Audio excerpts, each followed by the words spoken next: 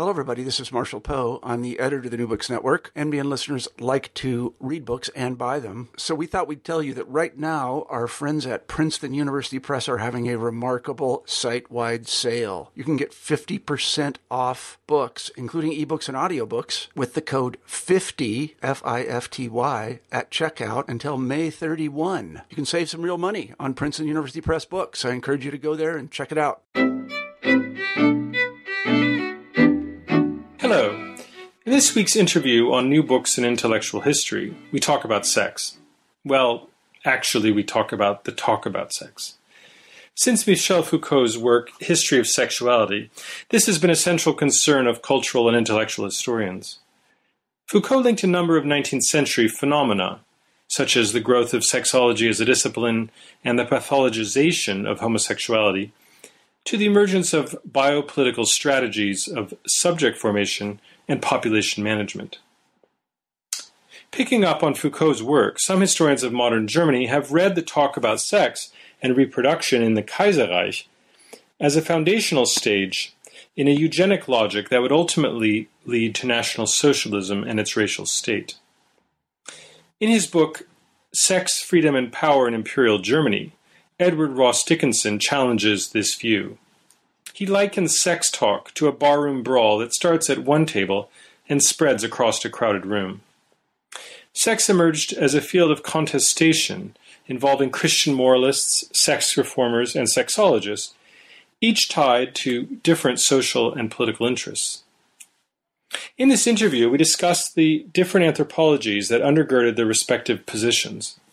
Christian and some Jewish morality activists argued that sex had to be overcome through the moral spirit, while sex reformers and sexologists understood sex in a monist vein, as a natural drive and the engine of creative production and of human biological and social evolution. I very much enjoyed the following conversation with Edward Ross Dickinson, and hope you do as well. Hello, this is Todd Weir, your host of New Books in Intellectual History. Welcome back to another show. Today it's my pleasure to be speaking to Edward Ross Dickinson, who has recently published a book, Sex, Freedom, and Power in Imperial Germany, 1880 to 1914. Ed is a professor of history at the University of California at Davis, and he's a prolific author of very interesting essays and articles that he's been publishing over the last decade on the subject related to this book. And so this book is, I think, really a culmination of over a decade of work. And I'll just say that it's a very impressive book. And I particularly like the way in which he has incorporated literally hundreds of voices that he's pulled out of texts, both well-known and obscure. And I think he manages to overcome a certain problem that I always warn my students about when they write essays, and that is, I say, you have to be careful when you use many, many quotations, that you don't want to do what Nietzsche warned against in writing, which is Nietzsche said that there's always a danger in quotation, that you could be producing a piece of work in which the quotations are like pieces of stained glass that are held together by the lead of your own prose. And I think you've really overcome this potential threat of using many quotations. And these quotations are really woven together very nicely. And so we have a very straightforward, readable text and a clear argument, but nonetheless, which is saturated with voice out of this time period. So Ed, congratulations on a well-written and I think masterful book. Thank you. That's extraordinarily flattering. So we usually start these interviews by asking a question about a bit of your biography, what brought you to this topic. Obviously the topic of, the book, I'll just say, focuses rather primarily on the first of the three terms you bring, right? Sex, freedom, and power, but sex is really the center of this book. So without being too racy, perhaps you could tell us how you arrived at the topic of sex, Ed. So I wrote a dissertation and first book on child welfare policy in Germany between 1870 and 1960. And that was concerned primarily with the physical welfare of children and social welfare. But there were many of the figures involved in that book were also very interested in the moral welfare of children. And when I got done with that, I started investigating more sort of competing conceptions of how to prepare children for a moral life as well as a productive and healthy life, and got into this subject through that and followed various different avenues and debates related to that question, and gradually got more and more interested in sex and reproduction and the way in which that was related to people's conceptions of politics and morality and so forth. So it really grew directly out of that previous research project. The other thing was that I became very interested in the ideological debates and in the sort of radical disjunctions and disconnections between the ways different groups of people looked at morality. And I think that appealed to me because I've lived in a number of different societies and was wrestling in my own life with the incommensurability of people's conceptions of the world and the good life. So I lived in communist East Germany, and I lived in sort of kleptocratic capitalist Italy, and I lived in West Germany, and I lived in New Zealand, which was very much a social democracy when I got there, undergoing a neoliberal revolution. And I was very impressed by the ways in which people can see the same social reality in absolutely radically opposed manner. And that comes out, I think, very strongly in this book. You know, I didn't even realize that you had lived in East Germany, because I did as well as a student in Rostock. Is that right? Yeah. Fantastic. In where? Where did you live? Rostock. Oh, you poor man. Oh, it's lovely. It was great. Really? I spent a month in Rostock in winter, and it was very tough. I liked it, but that's another story. All right. So let's get to the sort of historiographical context of this work. I suppose the starting point for most historians of sexuality or of sexology would have to be Michel Foucault of recent, people who have worked on the subject in recent years. And, if you're familiar with Foucault's work on the history of sexuality, it's been enormously productive for scholars working in many fields. But really the notion that that discourse talking about sexuality and institutions created around the management and the investigation of sexuality had a key role in the creation of modern subjectivities. Mm-hmm. And particularly the whole field of gender history obviously has been inspired by this paradigm that he created.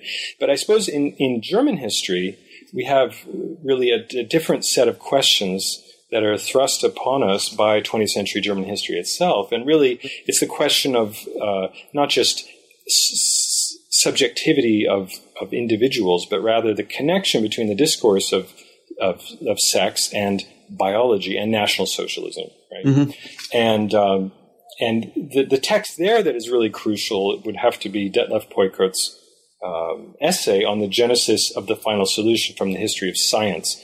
Now, mm-hmm. I assume we're about the same generation, more or less, but if you were a graduate student in the 1990s studying German history, mm-hmm. This text, I think, had an enormous impact, particularly on American students of German history, even more so than German students of German history.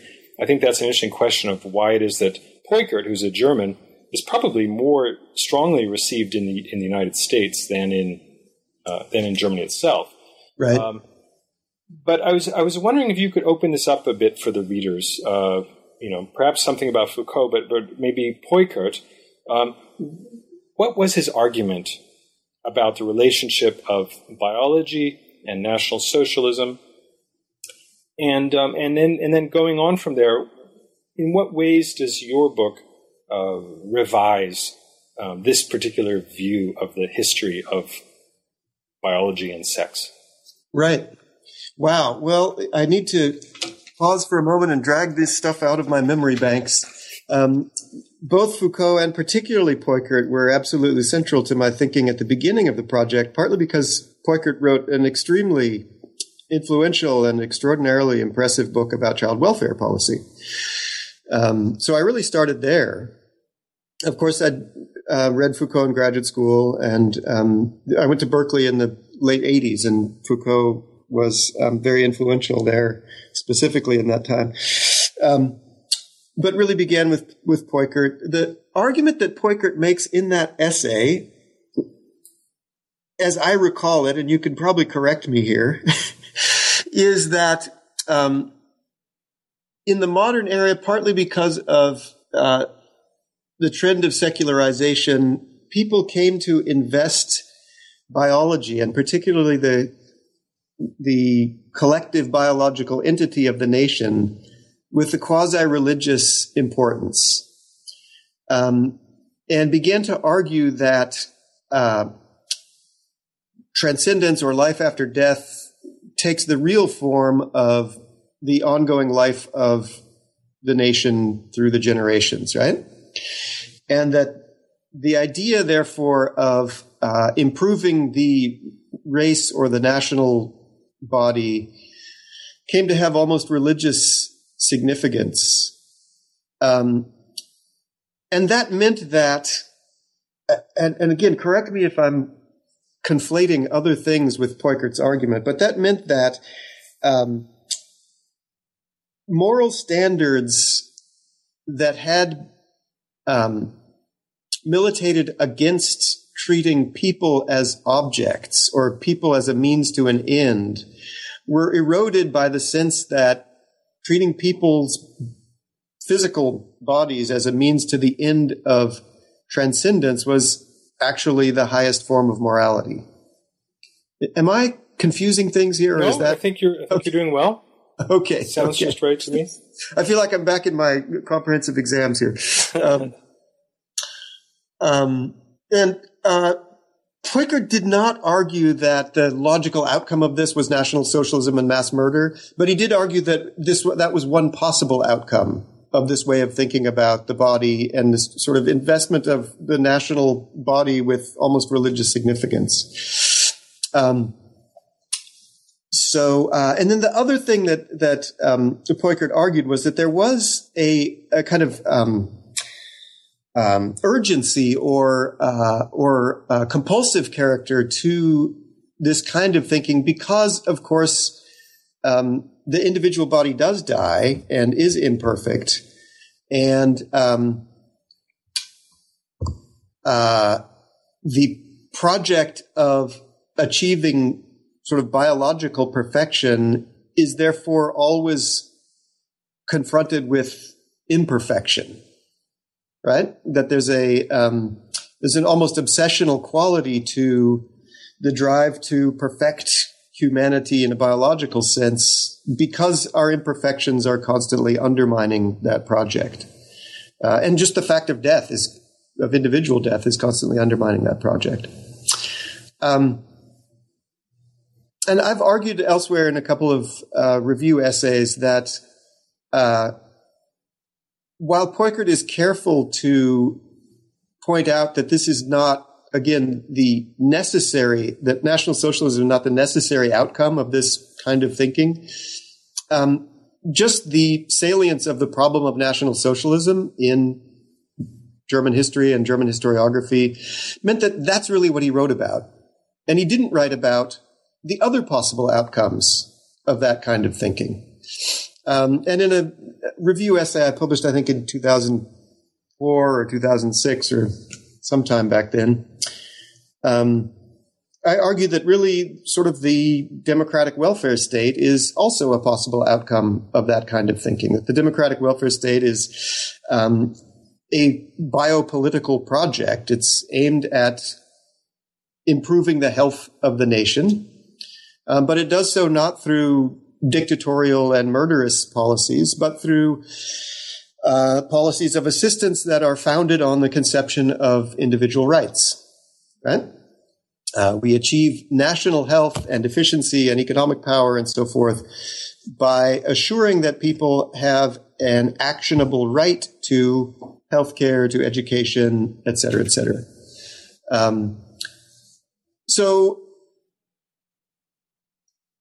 I then, obviously with this project, I had to engage with Foucault. And I found a little bit the same pattern there, that Foucault was ultimately and almost in an unspoken fashion very much concerned with fascism, and specifically with National Socialism. In that book, National Socialism appears at the end of a long development that Foucault traces back to the mid-18th century, and not necessarily as a culmination or the only possible outcome of that development, but as a possible one, a likely one. And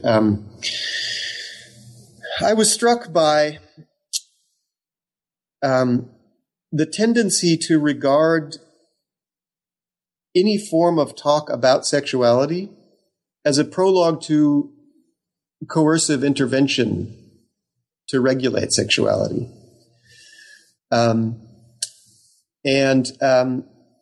What I found when I went to the sources was a much more contested, much more diverse, much more open debate than that model suggests. So the book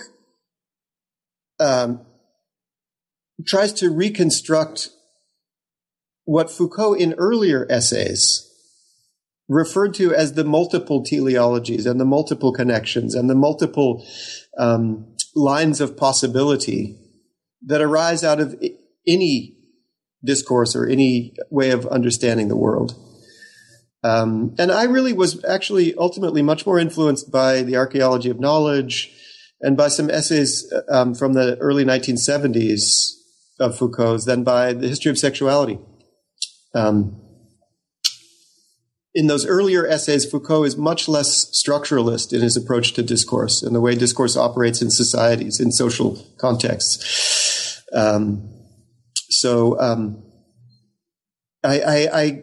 It's very difficult to say whether I'm a Foucauldian, but if I'm a Foucauldian, I'm a Foucauldian a la the early Foucault of the archaeology of knowledge and not of the history of sexuality.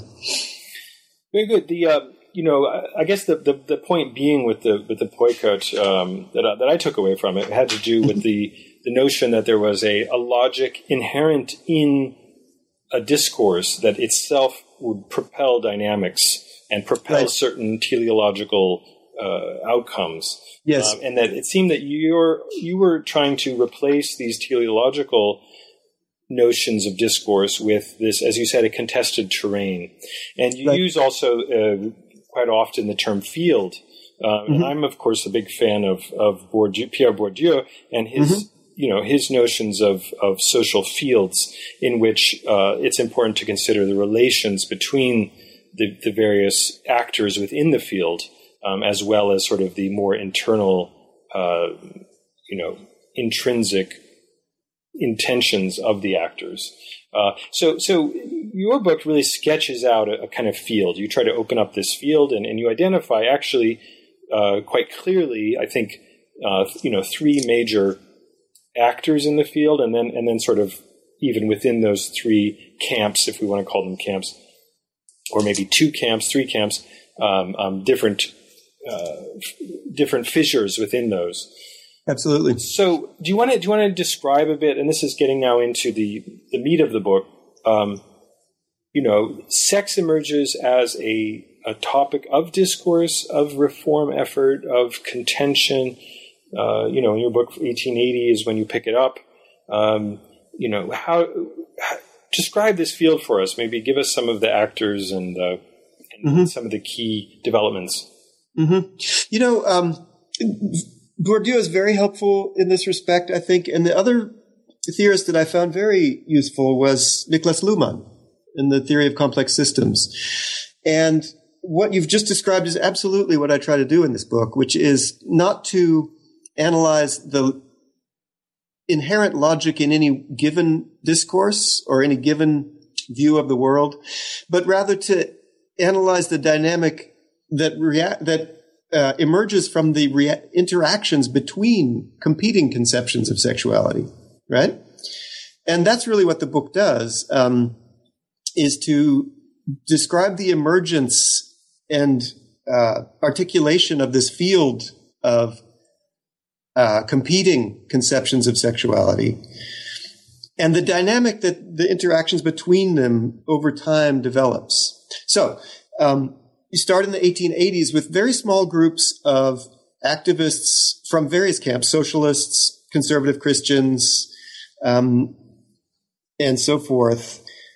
Very small groups of activists, many of them interested in quite specific issues, whether it be the regulation of prostitution or marriage law or the legal position of illegitimate children or censorship or what have you. Those groups number in the high hundreds to low thousands. They begin to pursue particular legislative projects, regulatory projects. They then start to bump up against each other. And out of that bumping up against each other, that creates the dynamic that generates an expanding field of organizations and discourse and so forth. So really you start with liberal Christian women inspired by Josephine Butler's campaign in Britain against the regulation of prostitution. And you begin to see actually chapters, local German chapters of Josephine Butler's international organization in Germany.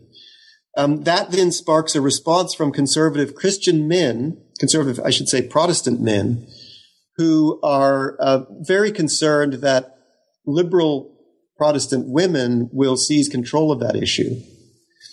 They are also, of course, extremely concerned by social democratic thinking about sexuality, and specifically by August Bebel's Woman Under Socialism, which I think is published in 1878, early 1880s. I can't remember exactly. So Protestant men respond to those perceived threats. And you sort of go from there. They rub up against liberal Protestants who organize their own interconfessional or liberal Protestant organizations. Radical women come into the picture in the mid to late 1890s. The socialist women's trade unions become more involved in the same period, mid 1890s, late 1890s. By the late 1890s, early 1900s, you begin to see more conservative Christian and Jewish women getting involved, founding their own organizations. And often the way this works is that these small groups of activists are embedded in much larger potential constituencies, right? And as they begin to compete with each other to shape public policy or public opinion, they begin to go back to those constituencies to recruit more members. So the probably most striking example is that in 1899, conservative Protestant men actually reach out to conservative Protestant women to persuade them to form their own organizations to complement the Protestant men's Christian morality movement, right? So they actually generate a women's counterpart to their men's organizations. The interesting thing is that as more people are drawn in from these potential constituencies, you actually start to see a growing diversity of opinion within these sort of now complexes of organizations. Because as you draw in more people, obviously you draw in more people with different perspectives and so forth. And again, the case of the Protestant men's and women's morality organizations is the most striking, because the Protestant men's organizations were in favor of abolishing the regulation of prostitution and criminalizing all prostitution. But it turned out that their female counterparts in the new women's Protestant morality associations were actually quite drawn to the position of radical women, which was that women should have the right to do whatever they want with their bodies, and that the solution to the problem of regulated prostitution was actually to decriminalize all prostitution. And so they actually gained increasing influence within the men's Protestant morality associations. And by 1912, the men's Protestant morality associations had come around to that position, that all prostitution should not be criminalized, but rather decriminalized. and you should abolish regulation that way. And this created huge ructions within the broader Protestant milieu, the Protestant church organizations and the Protestant charity organizations, because there you had men who were not influenced by women's organizations and who remained committed to the idea that prostitution is sinful and it should be against the law. And you see that happening frequently. The homosexual rights movement splinters, the sex reform movement splinters. There are very serious tensions within Catholic morality associations between men and women. Those are actually formed a little bit later after the turn of the century, but the same tension eventually develops between men's and women's organizations in that milieu as well. So what the book lays out is a dynamic of continuous escalation and fragmentation. That is to say, there are more and more organizations debating more and more issues in more and more clear and vehement terms, right? Ultimately, out of that dynamic, there develops which is it, centrifugal or centripetal? Centripetal tendency, because in order to get leverage on public policy, these organizations start to form alliances and connections and even interlocking directorates. And you start to see these three complexes of organizations and three views of the problem of sexuality emerging much more clearly by 1910, 1914 than they had at the beginning. You've discussed a bit the Christian perspective on sexuality, sexual reform. The other two camps that you've just started to introduce, but that haven't really named yet, are the sex reformers and the sexologists. Right. Yeah. And you make a distinction when looking at the Christian and the confessional sex reform, or let's say the morality organizations, and these latter groups. You sort of divide them, and you bring up the term anthropology to divide them. Okay? And you talk about a Christian anthropology and a monist anthropology. So could you just describe what you mean by anthropology, because that might not be apparent to all listeners what you mean there. And then can you summarize what it is that makes these two anthropologies different? Right. So this returns us, in a sense, to Foucault, because all of these groups share the conviction that sexuality is something extremely important, a determining factor in human subjectivity, in our sense of selfhood, right? Deeply rooted, determining factor in our sense of selfhood. They agree on that. They disagree as to the nature of that sexuality. And sort of in fairly simplistic terms, the Christian conception is that sexuality is an essentially animalistic force. It's an amoral, antisocial, egoistic appetite, which has to be under the control of man's spiritual nature and moral values, right? The social democratic argument, which is central to sex reform, is that sexuality is not only a creative force deeply rooted in man's nature, but also a fundamentally social force, that the bonds that hold society together are at their foundation essentially erotic, right? So sexuality for social democrats and sex reformers really is the core of the glue that holds societies together, and it's the source of the energy that makes people creative, whether it be in the arts or in politics or in the sciences or what have you. For some sexologists, sexuality is instead a fundamentally aggressive instinct. And the focus there is very clearly on men's sexual aggression as the creative force that drives political and biological development and cultural development, right? It's men's desire to essentially procreate with as many women as possible that drives them to create arts and sciences and political institutions and so on and so forth.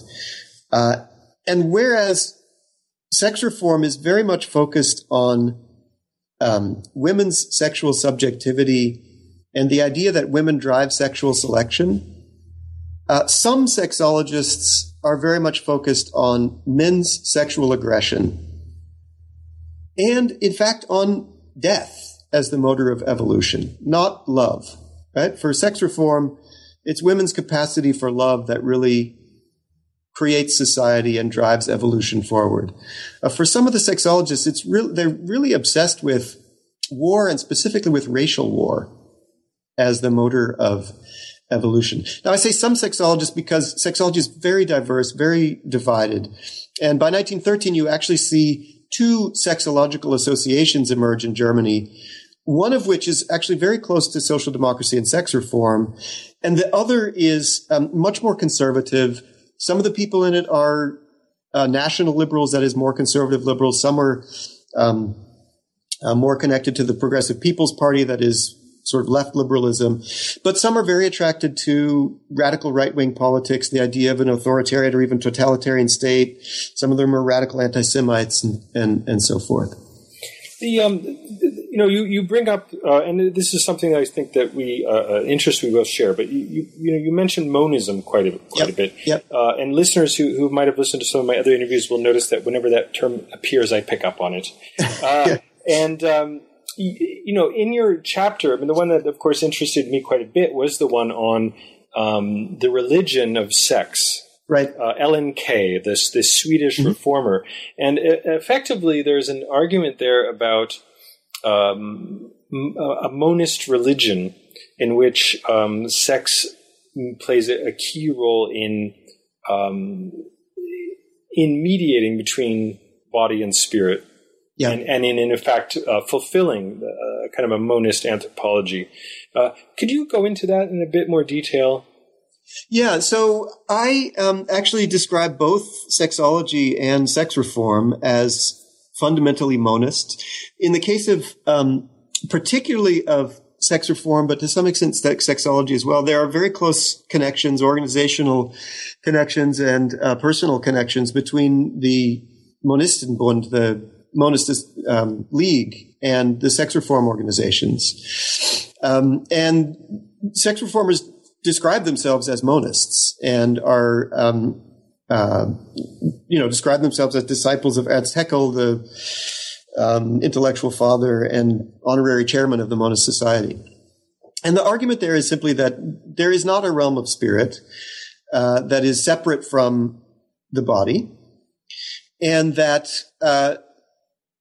Christianity has made a fundamental error in assuming that the body has to remain under the Herrschaft, the dominion of man's spiritual nature, if we are not to degenerate into an animalistic, chaotic state.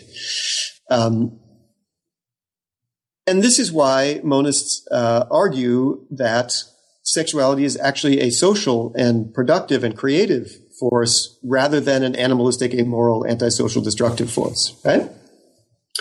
Sexologists make the same argument. Some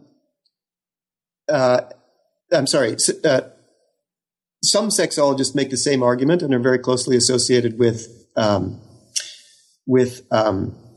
sex reform movement. Other sexologists are drawn to the right-wing radical element within the monist movement as well, which is never a dominant element, which was there from the beginning. Haeckel himself, for example, was kind of a vulgar racist in some texts, at least. And so they too can regard monism as kind of their the overarching intellectual home that they inhabit. And the difference, of course, is that ultimately Protestant, Catholic, and Jewish religious organizations that are interested in matters of morality can actually come to a fundamental agreement regarding the nature of sexuality and the political implications of that. On the other side, between the sexologists, particularly right-wing sexologists and the sex reform movement, there really is not an agreement. And in fact, there's intense hostility Because some of the right-wing sexologists are very clearly social Darwinists and regard the much more, I would say, erotic conception of sexuality that prevails in the sex reform movement as fundamentally mistaken and wrong. And particularly the idea of a Pacific world is anathema to these people who argue that, life is struggle and the weak have to be eliminated, and has to ultimately be a racial Armageddon in which the superior European peoples will conquer the inferior peoples of the world. You make an interesting distinction regarding the sexologists, or at least the more conservative sexologists and the sex reformers, around issues of eugenics. Where you bring up the point that the sex reformers were often more committed to eugenics and eugenic reform than the sexologists, which would strike one as a sort of seemingly wrong, because we might assume that that these reactionary sexologists could link directly into National Socialism, and we could see a kind of a trajectory of eugenic thought along those lines, which is probably there. But your point there is, I think, about the productivity of sex, and that for the sex reformers rather. Erotic love, as you were saying, is creative, is positive, and for many of these more conservative sexologists, as you're suggesting, the emphasis might be on not liberating women's eroticism and increasing their control over their bodies, but rather making sure that there's a maximum production of offspring for the coming struggle of the races. Right.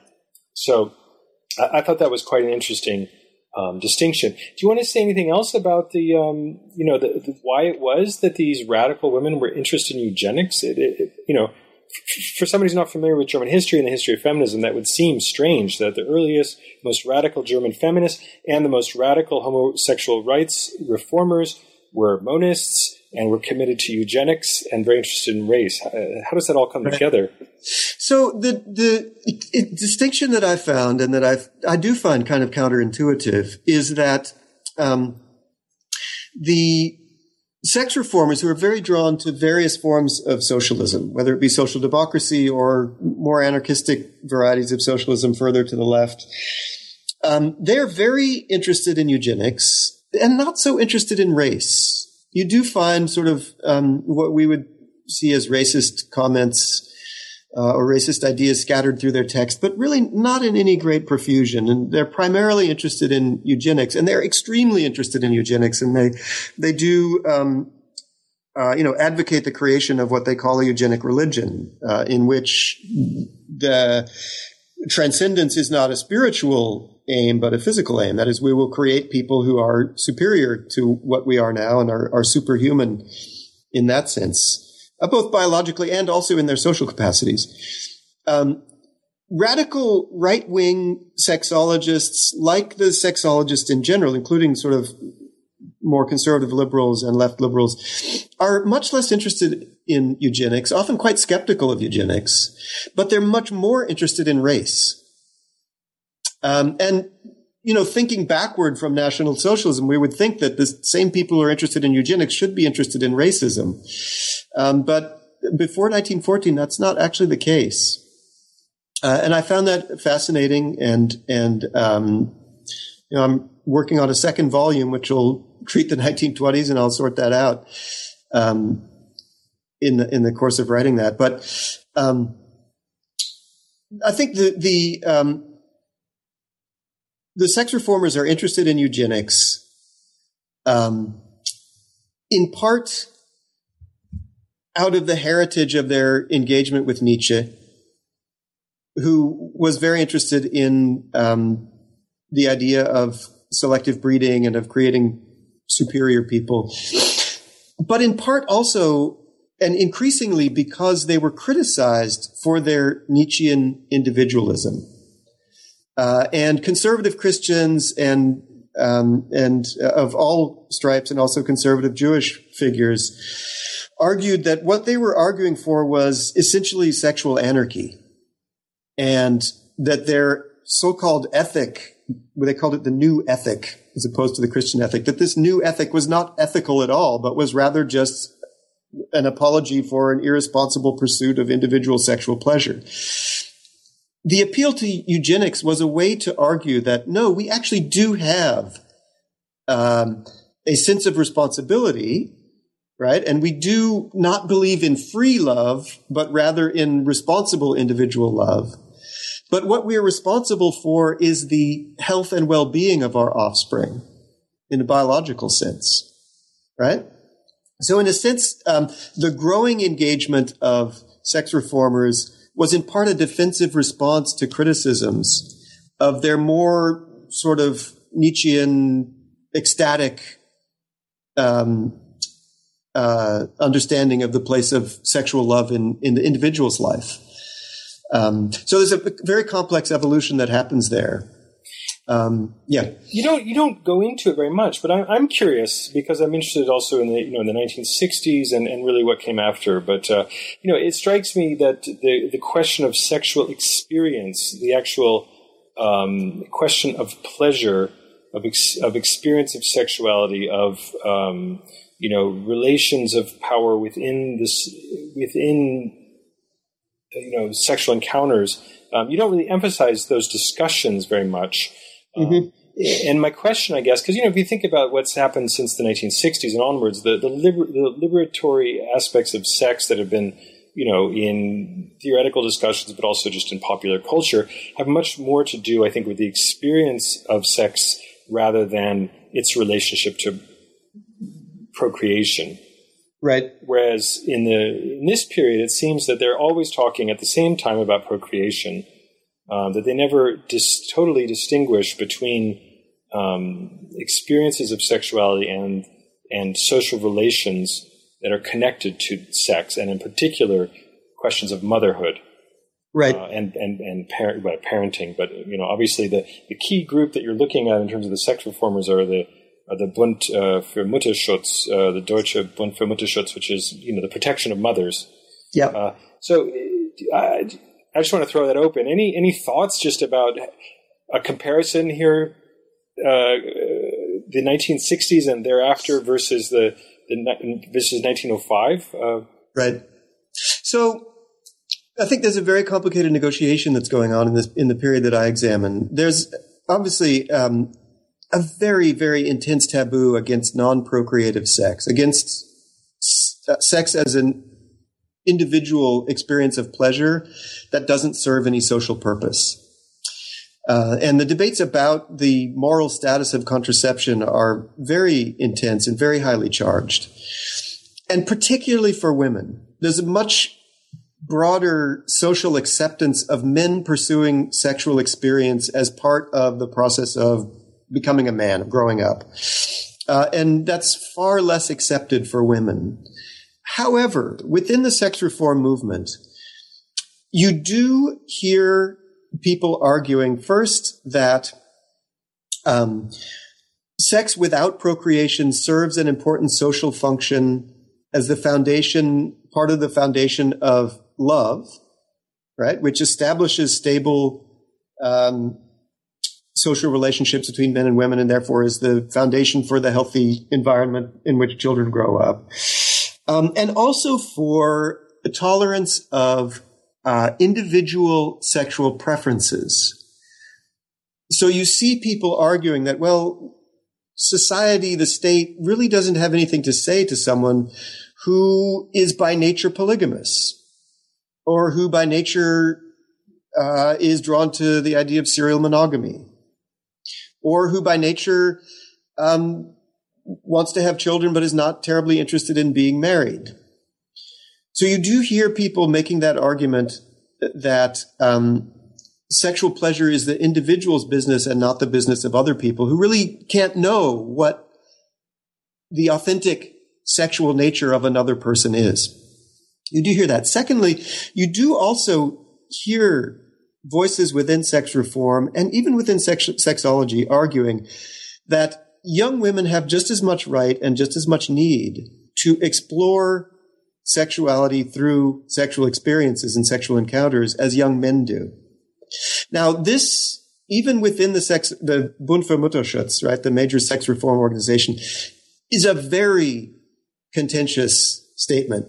And, you hear in the protocols of these discussions, you hear, loud protests followed so-and-so's remark that young women have the right to sexual experience just as much as young men. I think there's a continuous development in the direction of accepting sexual experimentation, sexual experience as having a useful social function between this period and the 1960s, right? And I think if you look back at the 1950s, early 60s, you will see people also arguing in terms more familiar from this period. That is, sexual experimentation is valuable because it helps people to figure out what they like and what they want, and therefore form stable marital relationships, which will be a healthy environment for children to grow up in. It's really in the later periods, late 60s into the 70s, 80s, that you see people arguing much more commonly that sexual experimentation is valuable because it helps people to explore their own subjectivity without the goal of a stable social relationship, i.e. procreative relationship, being the ultimate aim. And again, people made that argument in 1900 as well. It was just a much more highly charged kind of statement in that period. Another sort of related question, jumping across the century in a way. Since the 1980s, perhaps at the latest, many people in the West see sexuality as a let's say gender as a construction, as a cultural construction with a specific historicity, and that conviction or that theory emerged in part also in a response to sociobiology, right? That there was the notion that biology fixes gender and it fixes sexual identity was rejected at that period in the early 80s by particularly feminists. And, it may be that that's now changing in an age that we live in today with evolutionary psychology and so on. But nonetheless, just to compare now, going back again to that period, 1905 or say, to what degree did the sex reformers or sexologists view gender as constructed? And to what degree did they think that it was biologically fixed? Right. The idea that gender was biologically fixed is virtually universal in this period. I can't think of people actually who argue in any coherent way that there is not an essential femininity and an essential masculinity. What you do see is people arguing that sexuality is not necessarily fixed. That is to say, this opens a whole can of worms because you do see in this period precisely the argument that Foucault points out, which is that sexuality is an essential element and a determining element in subjectivity, and that sexuality is differentiated. That is to say, there are people who are by nature monogamous, people who are by nature polygamous, there are people who are by nature heterosexual, people who are by nature homosexual. If they're attracted to both sexes, then they're by nature bisexual. If they like pain, they're by nature sadistic. If they like inflicting pain, you understand what I'm saying, right? Yeah. That sadism or masochism or sadomasochism are essential and irreducible elements in a person's sexuality. There are people who argue that this is really not the case and that sexuality is much more protean. And when you look at what information we have about people's sexual practices. That is not what they thought about sex, what intellectuals and kind of the social elite thought about sex, but what people actually did in practice. You see a much more indeterminate understanding of sexuality. There's many people get pleasure from many different kinds of sex acts. Early survey research, for example, discovers that the number of people who consider themselves bisexual is much bigger than anyone thought. That the number of people who have what we would call homosexual experiences in their youth is far bigger than anyone thought possible on the basis of the assumption that sexuality is fixed and differentiated. And that people just either experimented because they were interested or engaged in various different forms of sexual activity as opportunity and circumstances dictated.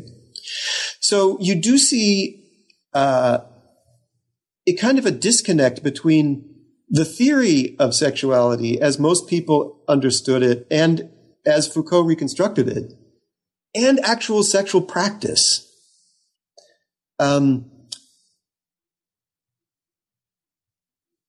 There was much greater certainty about gender than there was about sexuality.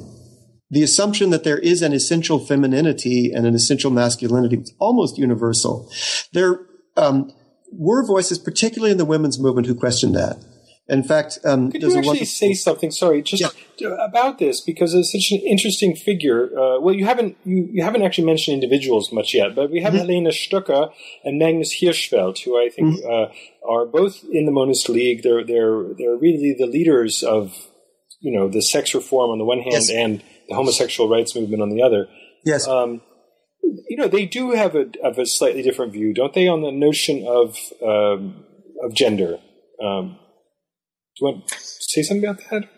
Yeah, well, what's most apparent in their publications is this notion that there are an unlimited number of sexual variations, and that sexuality is differentiated, but along a continuous spectrum.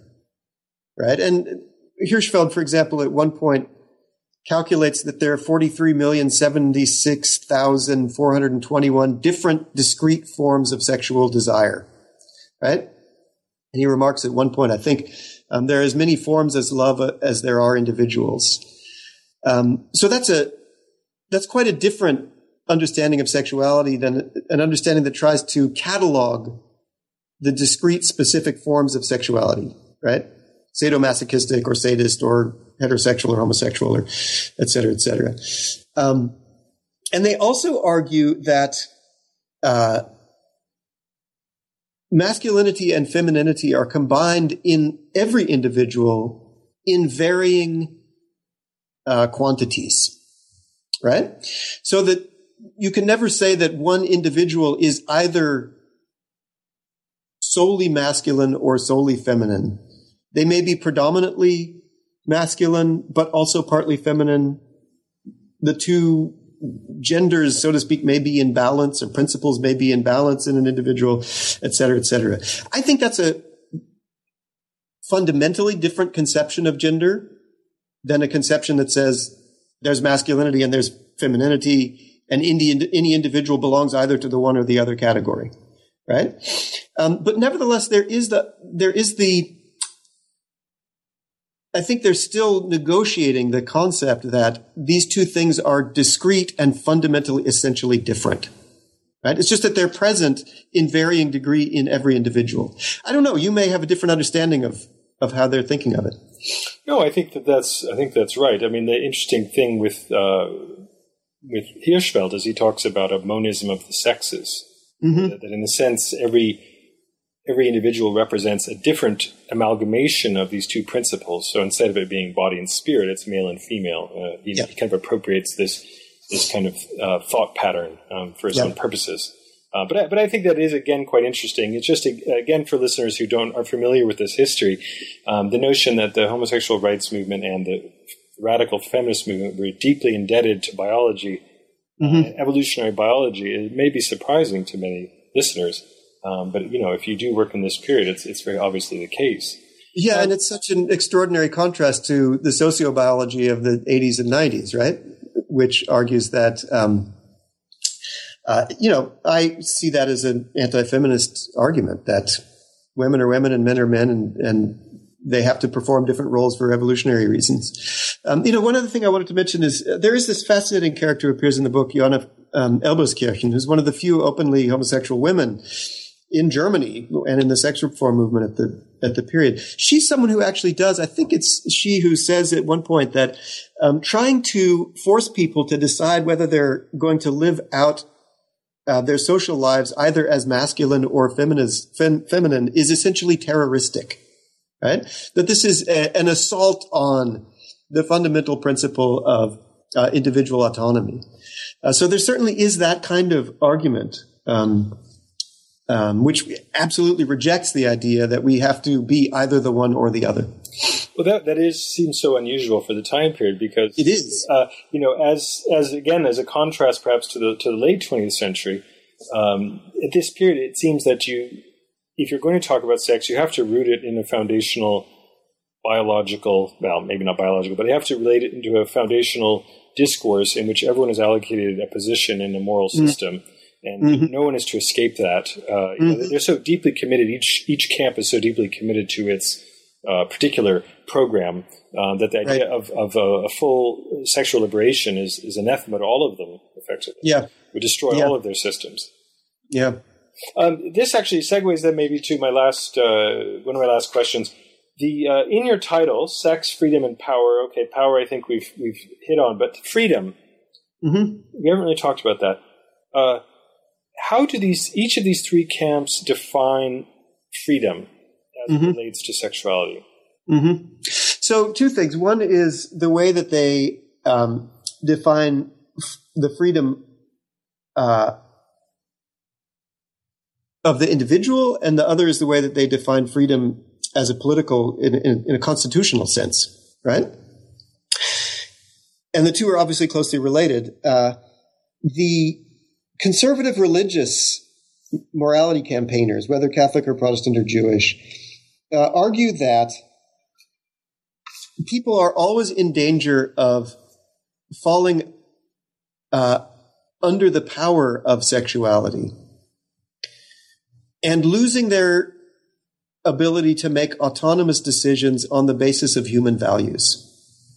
Right? So sexuality is not only an antisocial force, an egoistic force, but it's also a danger to the individual's spiritual freedom and their ability to make decisions that construct a meaningful and productive and satisfying social life for them themselves. Right?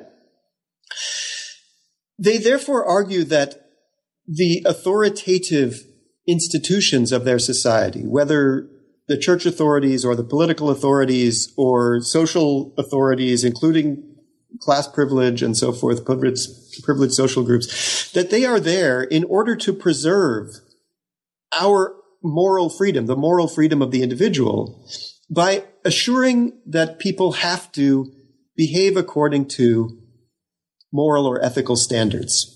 Right? That defends the internal freedom of the individual from their own animalistic sexuality, as well as defending society, and particularly the weak in society, from the aggressive sexual drives of other individuals.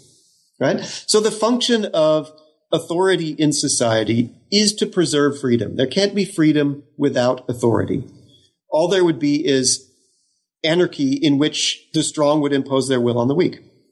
Right? And ultimately, they argue that the outcome of that would be dictatorship because people would flee to the protection of the strongest against the danger of anarchy. The sex reformers argue instead that, again, sexuality is a creative social force, and that political freedom has to be founded on the moral autonomy of the individual, including their sexual autonomy in sexual matters, right?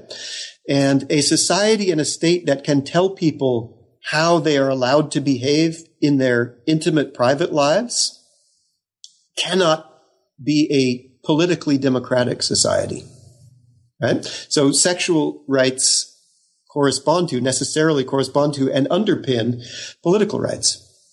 They also argue, obviously, that sexual freedom serves an evolutionary purpose.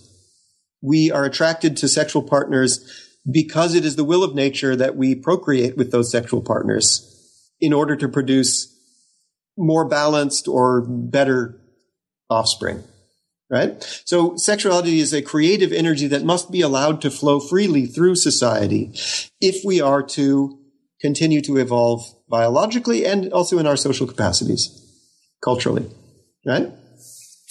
For some of these radical right-wing sexologists, sexual freedom really means the freedom of men to pursue sexual relationships with as many women as possible. And again, the purpose there is to drive evolutionary advance through the ability of better, stronger, more socially successful men to attract or to conquer more women, procreate with them, and therefore produce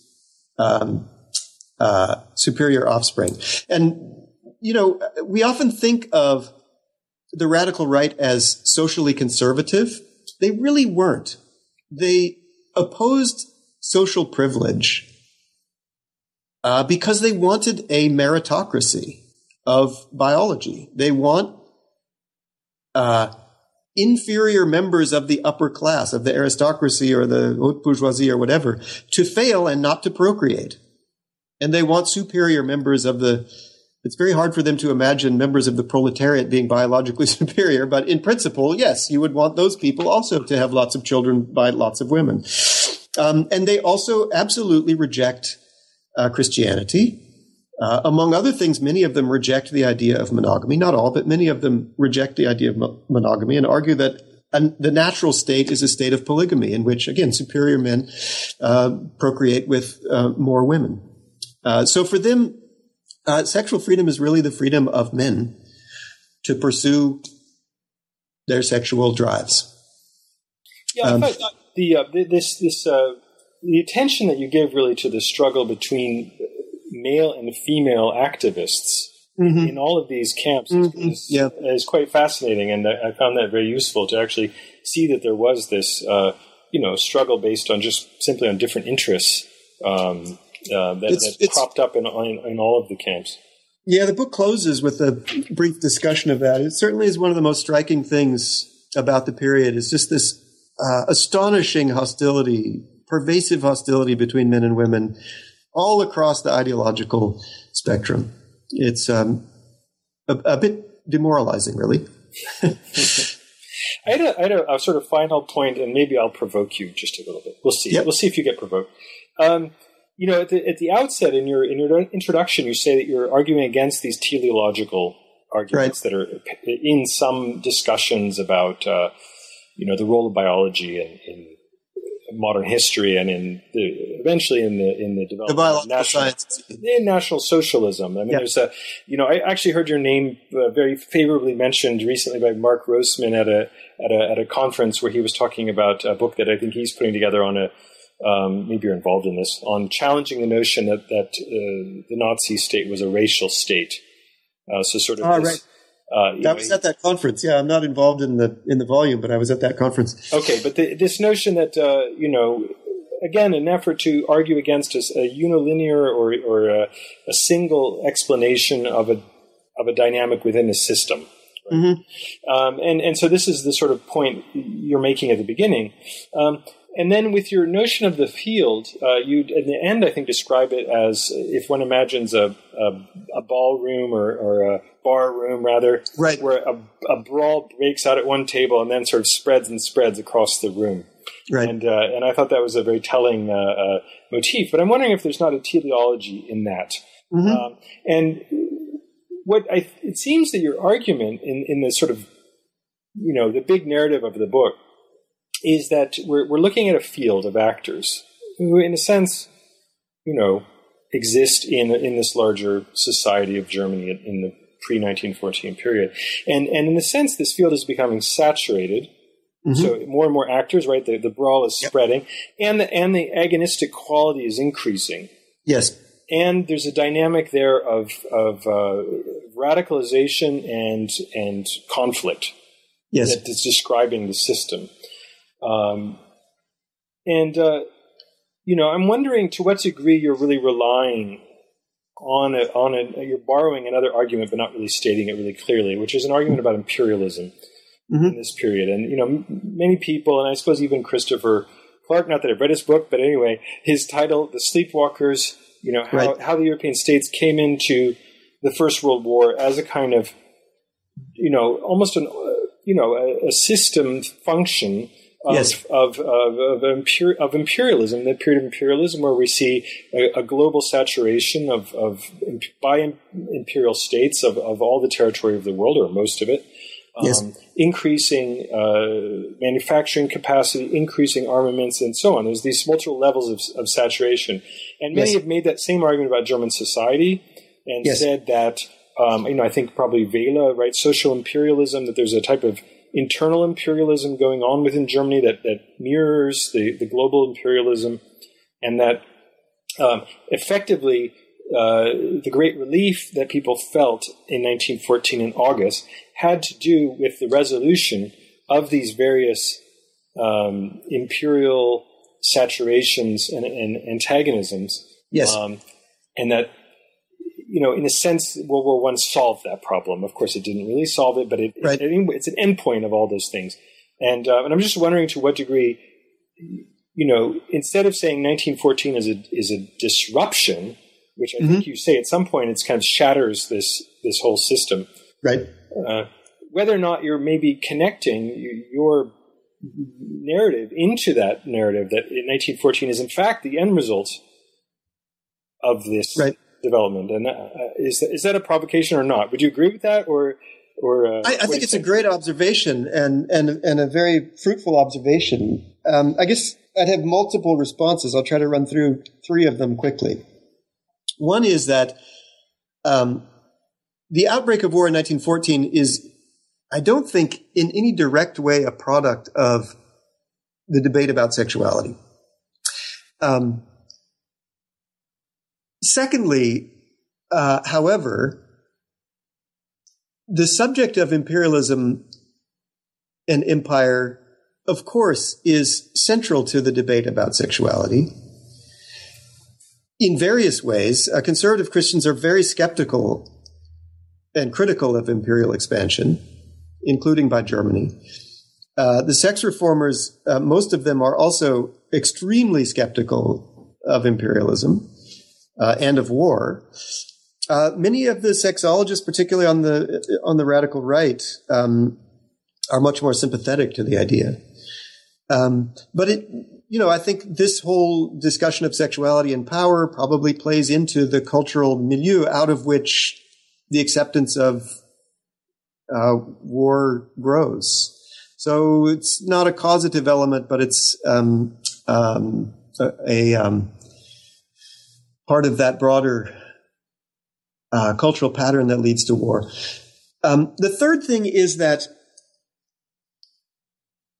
what I find most valuable about Niklas Luhmann and the theory of complex systems is that not only do they allow us to describe a dynamic that is determined by the interactions between elements in a system rather than by the nature of those elements, but they also allow us to understand a system as labile, as unstable, right? Because we don't assume that outcomes are determined by the hegemonic or dominant influence of one element interacting in that system, I think we're better able to understand that a system can flip state. I'm using the jargon of the theory of complex systems here, but in other words, the dynamic that I'm describing establishes multiple potentials. And relatively minor internal changes can radically shift outcomes, politically in particular, but also external forces influencing the system can radically alter the balance of those forces within that, of those elements within that system. And this is, I think, a way that we can begin to get to grips with the fact that modern Germany was, within the space of half a century, a conservative authoritarian constitutional monarchy, and then a democratic federal republic, and then a totalitarian dictatorship, and then a relatively liberal federal republic again, right? Now, of course, the influence of the wars is a partially external intervention that determines those outcomes, right? But each of those political systems is built on potentials that actually are there in German society. You can't impose those systems from outside without having some foundation to build on within German society. And the way in which I'm trying to conceive of this as a field of contention, rather than as a coherent discourse that has an inevitable logic, I think helps us to get to grips with that instability, that lability of the system. And again, I think neither Foucault and certainly not Peukert argued that there was only one outcome that could arise out of the internal logic of this discourse. But they actually didn't analyze multiple outcomes. They only analyzed the fascist outcome. And I'm trying to develop a way of understanding this debate that allows us to understand how this field of contention could contribute to the creation of radically different political regimes. Very good. I hope that makes sense. Yes, Tell me it if does. that makes sense. It makes sense to me. It does make sense to me. Well, listen, I've taken enough of your time. You've mentioned that you're going to write a sequel to this. Yes. Looking at the Weimar Republic. And are you going to continue after 33 or are you going to stop at 33? I think probably I have to stop. I have written a little bit about the policing of sexuality in the Federal Republic. But I don't want to spend my entire career writing about the history of sexuality and debates about the history of sexuality in Germany alone. The most recent book that I'm working on is about modern dance in Europe as a whole. It's related, but not confined to Germany and not confined to sexuality. I've finished a manuscript in world history. I've been working on this for probably 15 years. It's going to be time to move on when I'm done with the second volume. Very good. Okay, well, that's a great final note. I've been speaking to Edward Ross Dickinson about his wonderful new book from Cambridge University Press, Sex, Freedom, and Power in Imperial Germany, 1880 to 1914. And Ed, I just want to thank you for being on the show. It's been a great pleasure. Thank you very much. And when you finish your book on the history of dance, perhaps we can have another chance to that would be marvelous. I look forward to that. Thank you. Thank you.